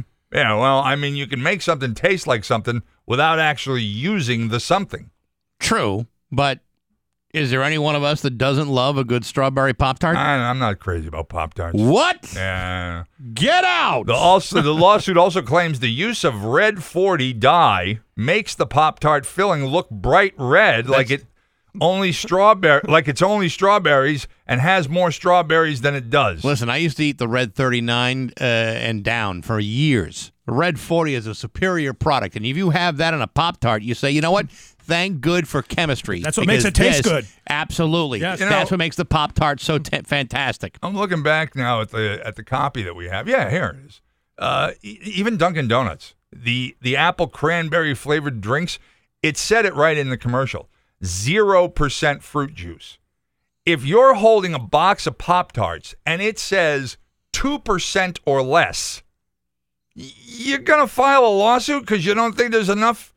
They're telling you right there it's 2% or less. Dunkin's telling you it's 0%. If you read it on the label or you hear it in the advertising, that kind of seems like the product has covered its ass. Well, and it reminds me of the lawsuit that happened, I think, last year about ginger ale not containing any real ginger in it. I don't know if that was successful or not. Have any ale in it? No. There was no ale either? No. No ginger or ale. I mean, it's not like going to a Subway and ordering the tuna. You're not going to get that. There's no root or beer in an A&W. Actually, they sometimes use the root as a flavoring. The root of what? I believe it is the sassafras tree. No, now you're just making up words. I think he's right, actually. My Aunt Helene used to plug sarsaparilla every time I came over to her place. She said, Davey, you got to have some sarsaparilla. Yeah, that's right. It was similar to what the product you're talking about. Exactly. Guys. They make tea out of it, and they also use it as a flavoring for root beer. And in any case, you're welcome. If they're going to talk about the, quote, timeless yet yummy flavoring of Frosted Strawberry Pop-Tarts, I think you should use that as a tagline for the Bax and O'Brien show. Timeless yet yummy. I think it works. There you go. It's got an aftertaste. You're not. Well, that's true. A nasty aftertaste. The president of a West Springfield trucking company implicated in a 2019 crash that took the lives of 7 motorcyclists. I know you guys talked about this a lot. This happened in New Hampshire. That president of that West Springfield trucking company will plead guilty today to falsifying safety records. D'Artagnan Gasanoff of West Springfield will plead guilty to a single criminal charge in U.S. District Court. Gasanoff and his brother, listed as the vice president of Westfield Transport, were indicted in connection with the crash earlier this year. The driver facing charges of negligent homicide, manslaughter, and driving under the influence and reckless conduct stemming from that crash. But they didn't say, at least not in the story I saw in the news, I haven't read the one yet in Mass Live, whether or not the paperwork that they are accused of, what is it, forging or doctoring? What did you say that they did to the paperwork? Let me go back into the story here. Geez, did I say like the first line? Implicated in the 2019 crash. That's all it says. Implicated. Falsifying safety. Falsifying safety records. There you go. And it doesn't say whether or not that's in relation to the truck that hit the motorcycle, or is it just that when the investigators came in and audited the entire company, they found instances of falsified records that had nothing to do with the crash in New Hampshire? Doesn't really differentiate either side. Good questions. Get Steve back on the line. Well, he's a lawyer. No. But there's no defense in what they did. I mean, the only thing for them to do is plead guilty. Really? Well, but again, we don't know whether the records are in reference to the vehicle that was in the crash. I mean, for obviously the driver is predominantly responsible for the accident and the deaths. But even that will be questioned. But they're also responsible for hiring a driver who had this record of drunk driving and negligence. Yeah. Well, and that could very well be the very records that we're talking about. I'm going to guess that that's part of it because, the truck may have been poorly maintained, but ultimately the decision to let that guy drive for your company is what they're being held accountable for. Mm-hmm. Hey, Dave, we may finally know what Stevie Nicks' problem is. The former singer from Fleetwood Mac. I was going to say rails of cocaine, might be my guess. That, along with an odd bedtime. She told British Vogue that her bedtime regularly is 8 a.m. 8 a.m. That's when she goes to bed? Correct. She's a night person. She has problems with insomnia and said that her bedtime actually used to be 5 a.m. and she changed to 8 a.m. She usually sleeps until early afternoon. Early afternoon with an 8 a.m.? Yep. That's not a lot of sleep. Well, that's what but then again, if she's an insomniac, it's the other part of her problem, apparently. Oh, she's got many of them. Yeah. Hey, I don't know if you saw this, but 22 News did the story yesterday. Did you see that Bob's Bakery in Chicopee is closing? It's I saw it on their website today, but I cannot place it. Right there on Exchange Street, and it's got the big sign, "Home of the Punchki," and they make terrific punchkis over there. And they're closing after 56 years. Yeah, it's another sign of the pandemic. No, I know. But you know what? Even in times of Trouble. public trouble, Mother Mary comes to me. I don't remember her name being Mary, but I do remember the Punchkis being fantastic. And even in troubled times, it all goes away with a big, giant Punchki in your gut. Well, but when you limit yourself to a season, when you have Punchki season, the whole rest of the year, yeah. How are you selling Punchkis? Well, it's a Polish bakery, and I got to tell you, there's all kinds of great stuff you can have all year round. Punchki is, yes, you're right, a certain time of year. But all those other delicious treats, going to be ashamed to see them go. I once bought a hare with a babka on it. Their final day will be November 12th. So if you're going to go in, now's the time to do it. Very good. High wind watch in effect, or high wind watch in effect, with flooded roads or underpasses and rainfall maybe exceeding 1 inch per hour today through tomorrow. John, the least you could do is say hi back. No, we already did that though. We said hi. Now it's a bot. If he said, don't forget the Patriots have a bye week this week, I would have went, oh, bye. Hey, I was just recapping. I'm Dave Coombs filling in for Steve Nagel. That's news to me on Rock 102. Are you thinking about switching your mobile carrier? Well, wireless savings are closer than you think.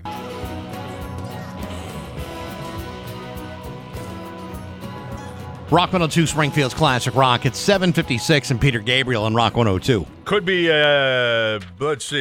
bomb cyclone, a bombogenesis. It's going to be ugly for the next 24, maybe 36 hours. A lot of rain today, a lot of wind, a lot of flooding as well. It's 50 now in downtown Springfield. You ever miss a part of the Bax and O'Brien Show or any Bax and O'Brien Show? Always check out the daily podcast. It's available on Apple Podcasts, SoundCloud, Stitcher, and Spotify, or on BaxandO'Brien.com. It's also where you'll find Baxy's musical podcast. This week, my guest is Andrew Ferris from INXS. You can check that out again on BaxandO'Brien.com. I had visions of missing the second half of this show today. How did you just lock yourself out of the building? It's complicated. Try and follow this. I'm sitting here in my studio down the hall where I have my coat and my baseball cap that I wear when it's raining outside to keep my glasses dry. And I have the fob to my new luxury car in my jacket pocket. I wanted more gum. I was down to my last stick of gum here. I know I have gum in the car. So I ran upstairs. There are two exits. Well, there's a number of exits to the building, but there are two exits to the building that would take you out to the parking lot, one of which is also used as an entrance. And that one has a fob that you use to get in. Right. I went out the old door because that was a faster route to my car. You actually get there faster than walking through the building and out the main entrance. Sure. But I didn't put anything in the door jamb to keep it from locking behind me because I thought I had my fob to get in the front of the building.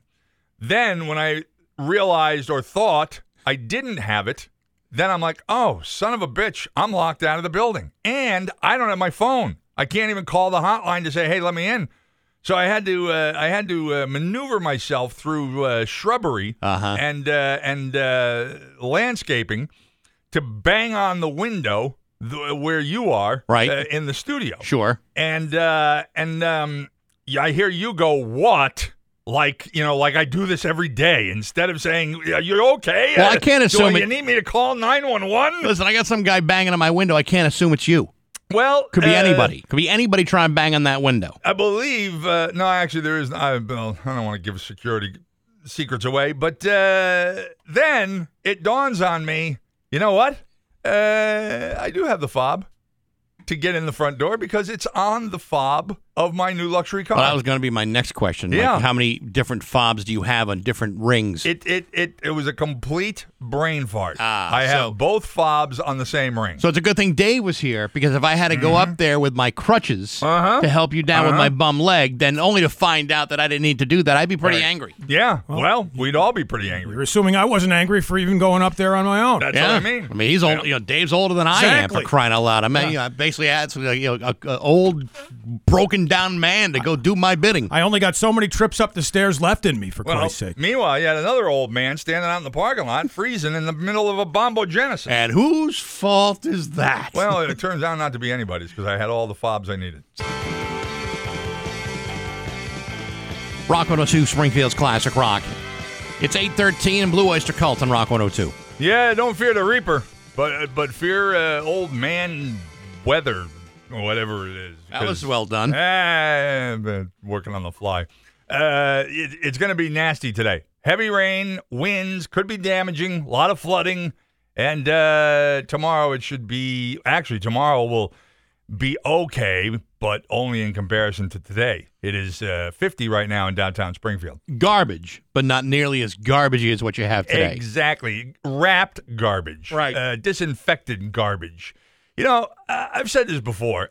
I'm not rich, okay? I know how to save, and by the fact that I live alone and I don't have children, I haven't had to spend the kind of money the average person probably does. Well, you are driving an alleged luxury vehicle. I am now, but because it's near the end. I mean, when retirement age comes along, I intend to take advantage of it. I have no desire to be these people, and I'm going to talk about a new one right now, who at 79 years old is rejuvenating a career. Judge Judy has signed a deal with Amazon. Amazon owns IMDb. Right. And they have created an online portal called IMDb TV. And it's free. It's ad-supported. It's got some original programming. And part of that programming is now going to include a show called Judy Justice. Not Judge Judy. Nope. Because that name is owned by somebody else. Exactly. Gotcha. Next Monday, they will unveil Judy Justice, a court show starring 79-year-old straight-talking Judge Judith Sheindlin. Wow, there's hope for all of us. 79. 79. Well, she's pretty sharp, and my feeling is anyone that age who's starting a career obviously can't stand living at home or being at home or can't stand their spouse. Well, that is Judge Judy. Yeah. It is. It's the one and the same. Uh-huh. Yeah. Oh, no, I know that. So what's being different in this show is apparently on Judge Judy, the awards, the damages awards maxed out at $5,000. This one, it's going to max out at $10,000. Ooh, higher stakes. Yeah. They're changing the look of the courtroom. They're going to include a stenographer and a law clerk. The law clerk will just so happen to be her granddaughter. And I'm trying to find the money numbers here, which they don't get into specifically, but Amazon is counting on Judge Judy Judy Justice to help establish IMDb TV as a bigger player to go along with Pluto TV, Tubi, Peacock, Roku, Crackle. There are all these internet-based now television TV show providers. Yeah, all the stuff you don't have time to watch. Yeah, well, or you're too old anyway. It's pretty much the year-to-year viewership has increased 138% among 18 to 49-year-olds. Yeah. So I mean, we're not in there anyhow. But she's gonna make. Damn it! This was a longer article than I remembered when I heard it yesterday. It said what she made previously. CBS paid her $47 million to tape 260 episodes of Judge Judy a year. Mm-hmm. $47 million a year, and she was on for how many years? Oh, my God. 20? Tons. Yeah, a long time. She says, look, I got enough money already for 24/7 nursing care till I'm 150 years old. So while she has declined to give her salary for the new show, Amazon is paying her, they believe, about $25 million for the first 120 episodes. All right. You know what? This is the reality of a Judge Judy. She's 79, like you said. She is already worth her net worth, according to the internet, which I believe in strongly. And never lies. Never lies when it comes to net worth of celebrities.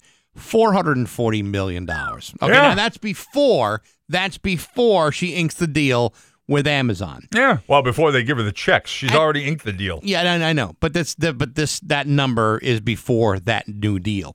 And my whole thing is, at 79, I don't really want to do much of anything. This is exactly what I started out by saying. I don't understand these people who feel.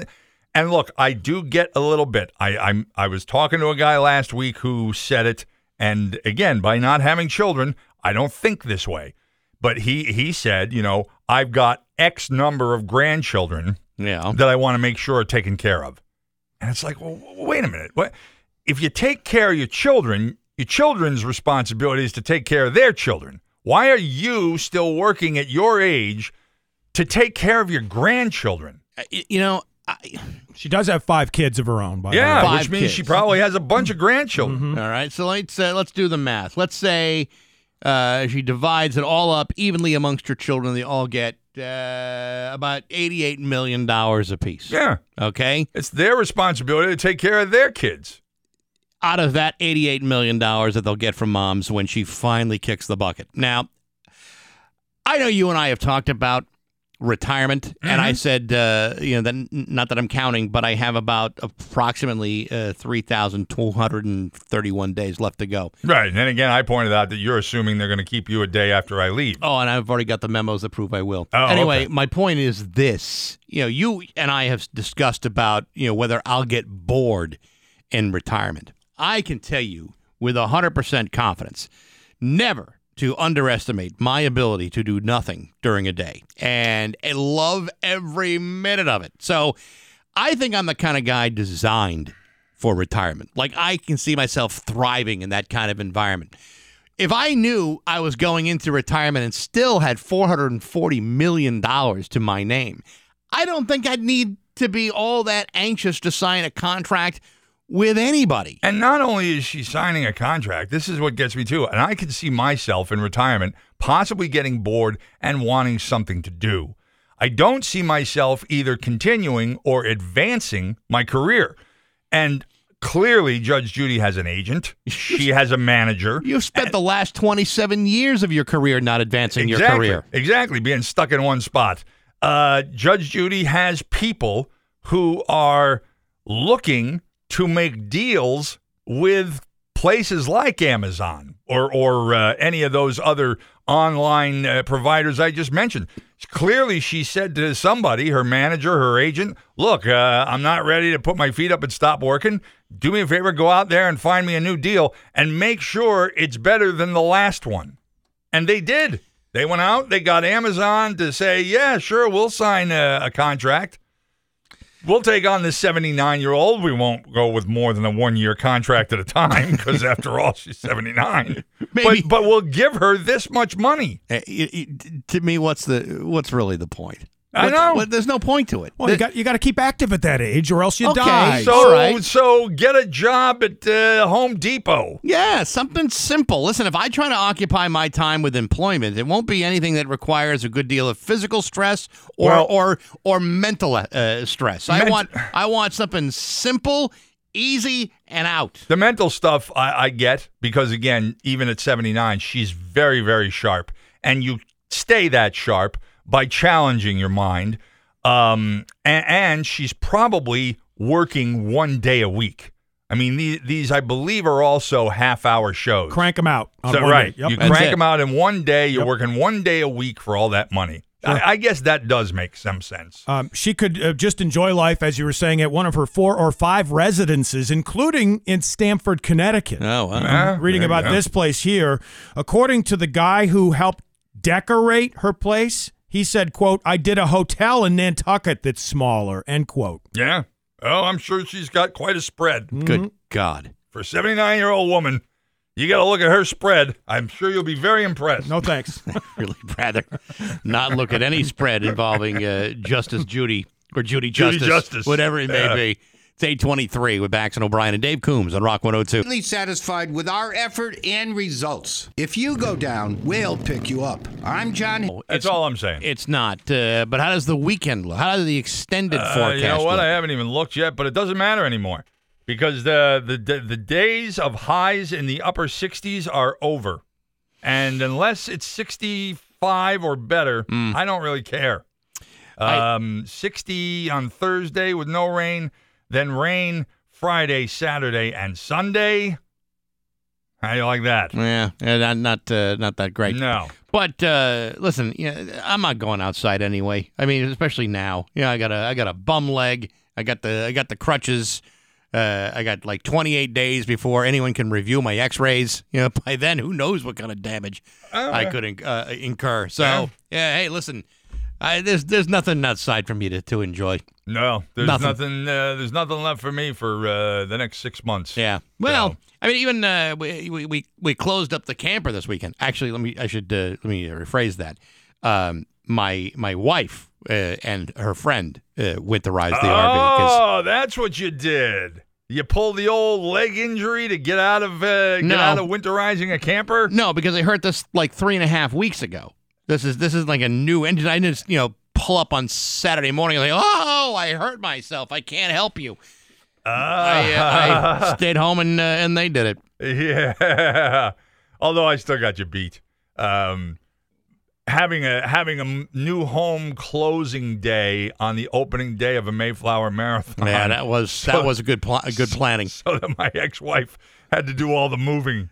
Yeah, that was. Yeah, that was a big win. Yeah, that was a complete coincidence, and you were very lucky that it happened. I won that battle, even if I lost the war. Congrats. But you kept the house, and that really is all that matters. I kept the body-littered battlefield. I kept Gettysburg. It's like you're playing Risk, and you walk away with Kamchatka. Exactly. Good for you. Day 28 News is next to Rock 102. 8 a.m. every Thursday, the Leah Auto Group is proud to present Scott Zolak from the Patriots broadcast booth as he breaks it down. 8:31 with Bax and O'Brien at Rock 102. It's time for news brought to you by R&M Gun Vault. They strive for the highest caliber of excellence. It's like very clever. Yeah. Filling in for Steve Nagel today is Dave Coombs from Laser 99.3. They aim for the highest caliber. Yes, they do. They hit the target. They hit the target on the highest caliber. Yeah. So we were talking about John's house earlier, just a few minutes ago. Maybe it will one day be for sale and be snapped up at a high price, John. Who knows? The most historic building in Worcester is now for sale. This is the home of Robert Goddard, considered to be the father of modern rocketry. That was his birthplace. And apparently it's only for sale because his alma maters didn't want the property. So he's dead, I'm guessing. Goddard passed away in the middle of last century, but his wife didn't pass away until 1982. During the time between which Robert Goddard passed away and she passed away, some 30 years, she befriended the folks across the street. They became like family members to her. And when Clark University and Worcester Polytechnic Institute passed on buying Goddard's property, right, they snapped it up. And the now, neighbors did. The neighbors, because they became such close friends of Esther Goddard. And now that house is for sale, and the land the house sits on being sold separately. The house itself being listed for $459,000, and the land it sits on for an additional $100,000. I assume that must mean there's a contract somewhere that says that the buyer of the land must keep the house there. I don't know. Apparently, according to Mr. McNamee, who represents the family that owns the property now, he says, I'm just doing this in order to maximize my profits from the sale. So I don't know. But I mean, who would buy a house that you don't own the property? The property owners could decide to tear the house down and build something else. Yeah. Unless somebody puts it in a historical registry somewhere, and then you can't knock down the house. Yeah, maybe. Maybe that is it. Exactly. Well, those of you who want to buy an historic home, you get together your spare change from your couch cushions and go get it. I would never buy I wouldn't even buy a home in a historic district. I hate those hysterical society people. Yeah, you know what? We've talked about this many, many times. There are historical districts throughout Springfield in which you cannot do anything. You cannot do anything that updates your house to modern standards. You have to keep it looking like old. It's 1875. Yeah, old and inefficient. Tony the Whale's going to jail. I didn't mean to rhyme that, but it did. Anthony Carnuti, a.k.a. Tony the Whale, faces up to 4 years in prison. He pleaded guilty Monday in U.S. District Court in Springfield to his role in a $1 million coast-to-coast marijuana distribution ring. He's from Pittsfield, and he admitted to shipping hundreds of packages of weed from a source in California all over the U.S., including a Massachusetts clientele that ran from the Berkshires to Boston. That's a hell of an operation. How about that, huh? Yeah. I mean, it's the kind of thing where they say this a lot of times about white-collar crime. If the criminal had put their abilities towards something legal, they could have been very successful at it. But what fun is that? Well, it's no fun. It's no fun, especially if you're known as Tony the Whale. But, if you were known as Bob the Accountant, then, running a coast-to-coast operation is a pretty good thing to do. Yeah, but if you're Bob the Accountant, you probably have these daydreams of being Tony the Whale. But you know it's out of your grasp because you're just Bob the Accountant. The photographs of Tony the Whale that accompany the story on MassLive.com show him to be not a very large man. He was nicknamed the Whale because of the great business that he did in weed distribution. It's like the irony of large people being called tiny. Right. So now you wonder if his prison inmates will refer to him as Tony the Whale, or if he'll just be Anthony Carnuti. They are going to give him some brand new nicknames.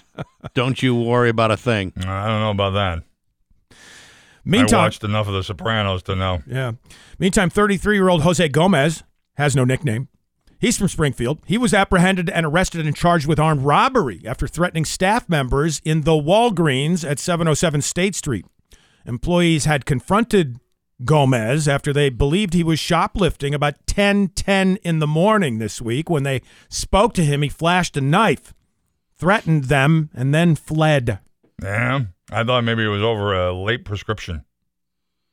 I hate that when they tell you, it'll be 20 minutes, and it's like an hour. Yeah. Looking for a flu shot, and they didn't have any. Yeah. But I'm sick now. Right. I'm like, they probably found a cure by now.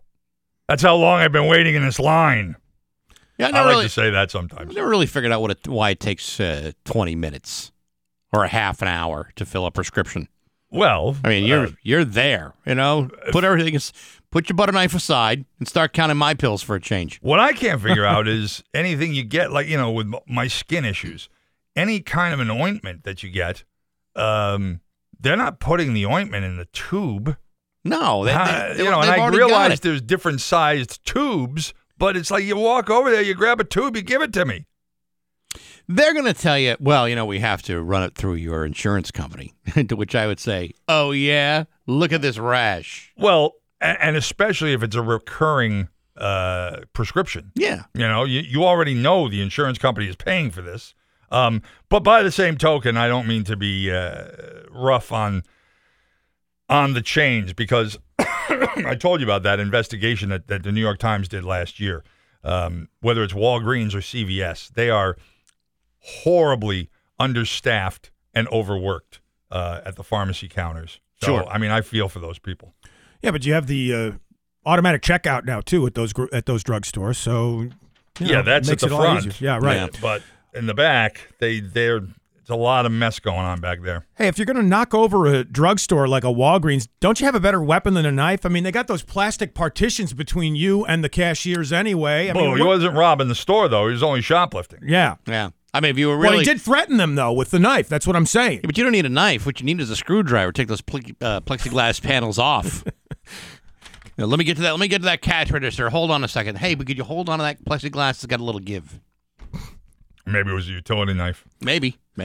A shooter in Springfield did use a gun. Yesterday, about 5:15, officers responding to the shot spotter system, finding a male victim near the intersection of Pearl and Mattoon streets. The victim is okay, in stable condition now at Bay State Medical Center. Police are investigating the shooting in Springfield. Anyone with info asked to call the numbers, text the tip line, and make sure to type the word SOLVE, followed by the message, and hit send. Big deal. Another shooting in Springfield. That's a big deal. If Nah, come on, please. let's say you're the guy who got shot. He just said he's all right. He goes into the hospital, Still probably ruin- on free health care. Still ruins your day. One day. It's not like you go back to work the next day. Yeah, you got to investigate the crime. Well, that's the police. But the guy who got shot, and I'm guessing maybe he's not going back to work today. I happen to know for a fact from people I know who have been hit by bullets, and I will tell you this. You know people have been hit by bullets? Oh, yeah. And it Wow. leaves a boo-boo. So you want to say it's no big deal. Tell the dude with the boo-boo. Yeah. How'd your friends get hit by bullets is the question. Or the people you know. There was a kid in high school. He and his brother were playing with guns, and one thing happens, leads to another, and the kid gets shot. Wow. Didn't die, but it hurt, and it left a boo-boo. True story. Uh-huh. Mm-hmm. Former New England Patriots quarterback Tom Brady going into a new line of work, starting a clothing line in December. Head to toe Brady was what an Instagram post yesterday on the Brady brand stated, showing the QB in clothing with the word Brady printed all over them. How unusual. The bio states that Brady is the next generation apparel brand.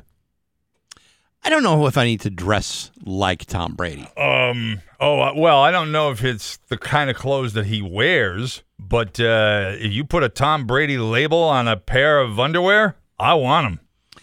This is the same guy that was doing the UGG ads. I don't listen. You're not going to sell me the footwear on the Tom Brady brand. Well, there'll be no footwear because nobody can fill his shoes. It's like Sunday night, The Family Guy. Peter and Quagmire accidentally wore each other's underwear. See, Peter wore Hanes and Quagmire wore Plains. It was called Plains underwear. And when they wore each other's, they took on each other's personalities. Could happen. I suppose it could. I mean, you are exchanging the boys DNA or no thanks. And if fresh underwear is involved, people will buy it. I mean, they even bought Michael Jordan's used underwear recently at auction, for Christ's sake. Yeah. Well, these are used underwear as well. Yeah, but that was a cartoon. Conceivably, yes. A graduate of Worcester Technical High School took home a gold medal this past weekend in the pommel horse at the 2021 Artistic Gymnastics World Championships in Japan. Stephen Nedorosik, a 2016 graduate of Worcester Technical High School, first gold medal ever. Not too bad. In that particular event, the pommel horse. Pommel or pummel? Well, it's Pommel. I think that's a misspell. No, because when you pummel somebody, that's different than riding a pommel horse. I'll be damned. He's right. It is a pommel horse. I'll be damned. There you go. Well, then that's 2 in 1 year. Because I just discovered earlier during the Olympics that it's badminton. Yes. So we've did the badminton, the pommel horse, and smorgasbord. Yeah. All in one. Well, all not in in one day, but all in one lifetime. Yeah. And that pommel horse is dangerous because, it's that beam that's padded but has the two handles on top of it that the guys use to, like, swing their body around. And, man, if you hit your crotch in just the wrong... I mean... And it's weird how it's just the men who do the pommel horse. Right. If you... Imagine if you didn't... I imagine they're wearing athletic supporters. But you imagine if you weren't? Those things are just clanging off those hand things like a bell. Yeah, right? When you think when you're just starting to learn, that event, for the first time, you're whacking your dink all the time. I gotta believe like Tim Daggett probably took a few shots here and there. That's why he's such a high talker. No, that's why he's an Olympic gold medalist, because the guy figured, I'm never going to do that again. I'm going to learn how to do this thing correctly. And he did. Good for him. Good for you, Tim Daggett. You said you were going to do it, and you did it. Good for you, Jack. The governors of New Jersey and New York have each issued a state of emergency in advance of the anticipated nor'easter that will affect us, but not to that level. As Bax looks out the window. I'm looking outside right now. I'm not seeing anything too crazy right now. It's pretty wild. I was looking at the radar earlier, and there's like this huge area around the northeast of green rain. And then there's this little hole of nothing, like right over us. So For some reason, we're being spared at the moment. Oh, but it's gonna tag. It's pretty good. Yeah, with heavy rains and rainfall greater than an inch per hour through tomorrow, and perhaps some flooded roads and underpasses as well. So be careful about that stuff, and the high wind in effect as well. Hey, did you see how Dave Chappelle may be entertaining members of the transgender community? Yeah. The comedian under fire recently for comments he made during a special, and so the transgender community is demanding an audience with the comedian, and he's saying, okay, but I got some rules if I'm going to meet with you. You have to have watched my entire special, and he's got a few other rules that go along with that as well. He says he's not just going to respond to wherever and whenever they want him. They'll agree on a common understanding. Well, as I said when this whole thing first blew up, if you haven't seen the entire special, it's very easy to take in particular jokes out of context to the larger point of view that he was trying to discuss.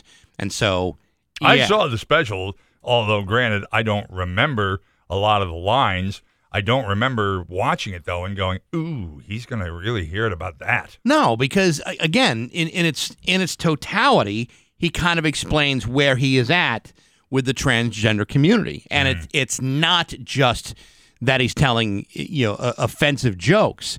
In its context, out of context, you could say, oh, my God, he's so insensitive. But within the context of the narrative around it, you say, okay, maybe I understand. These are his beliefs, and that's okay. He has, certain experiences in his life which have kind of, dictated his feelings, and that's fine.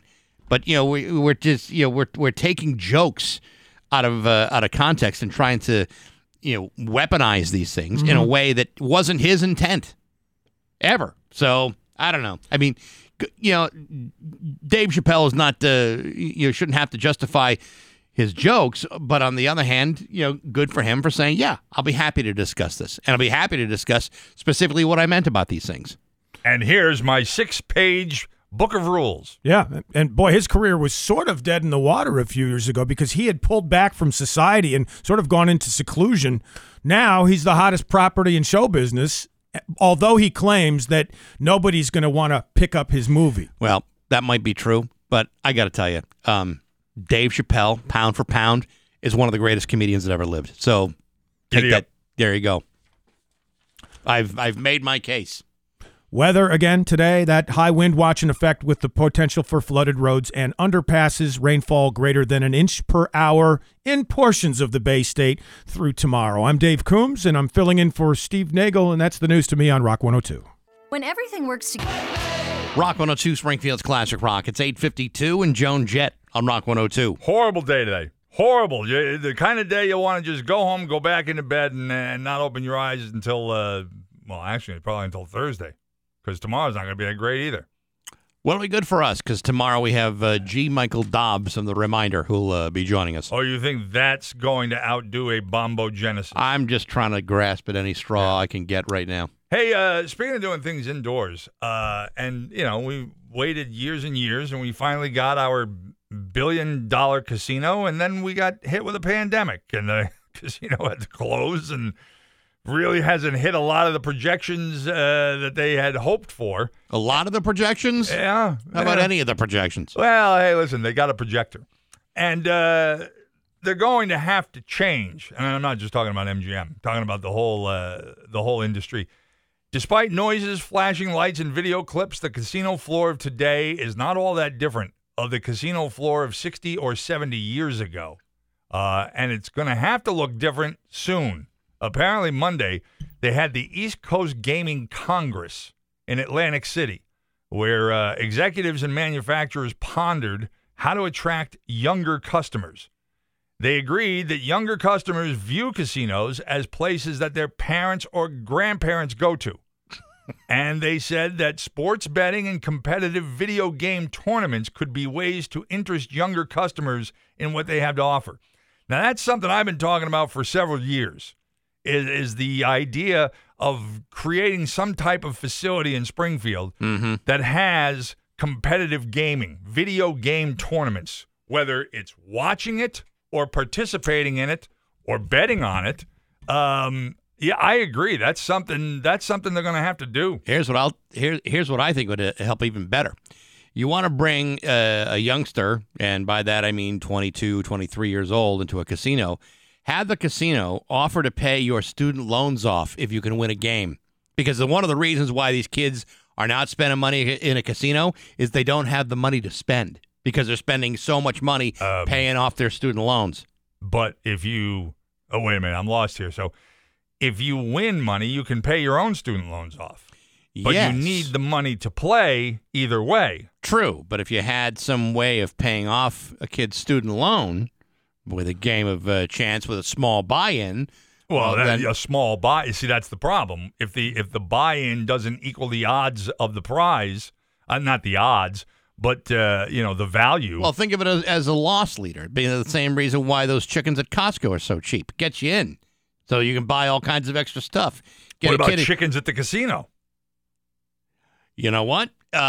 Who wouldn't love to rip open a rotisserie chicken at a casino? I love casino chicken. I love to sit at the blackjack table and eat rotisserie chicken. Sure, but how do you get a kid, a young adult, into a casino? Give them something that they really want.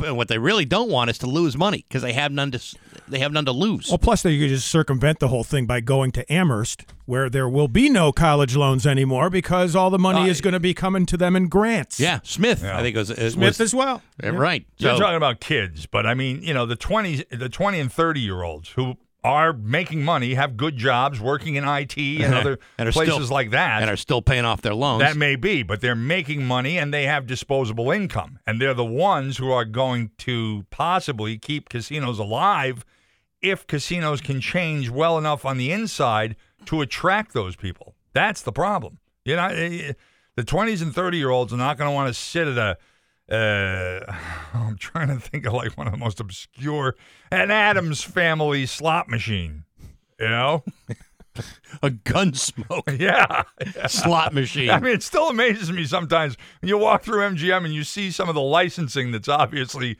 been done for slot machines. Come on, Miss Kitty, I'm feeling lucky. A Banachek slot machine. There you go. Banachek. There you go. It's 8:57 with Max O'Brien and Dave Coombs on Rock 102. Save yourself 30% on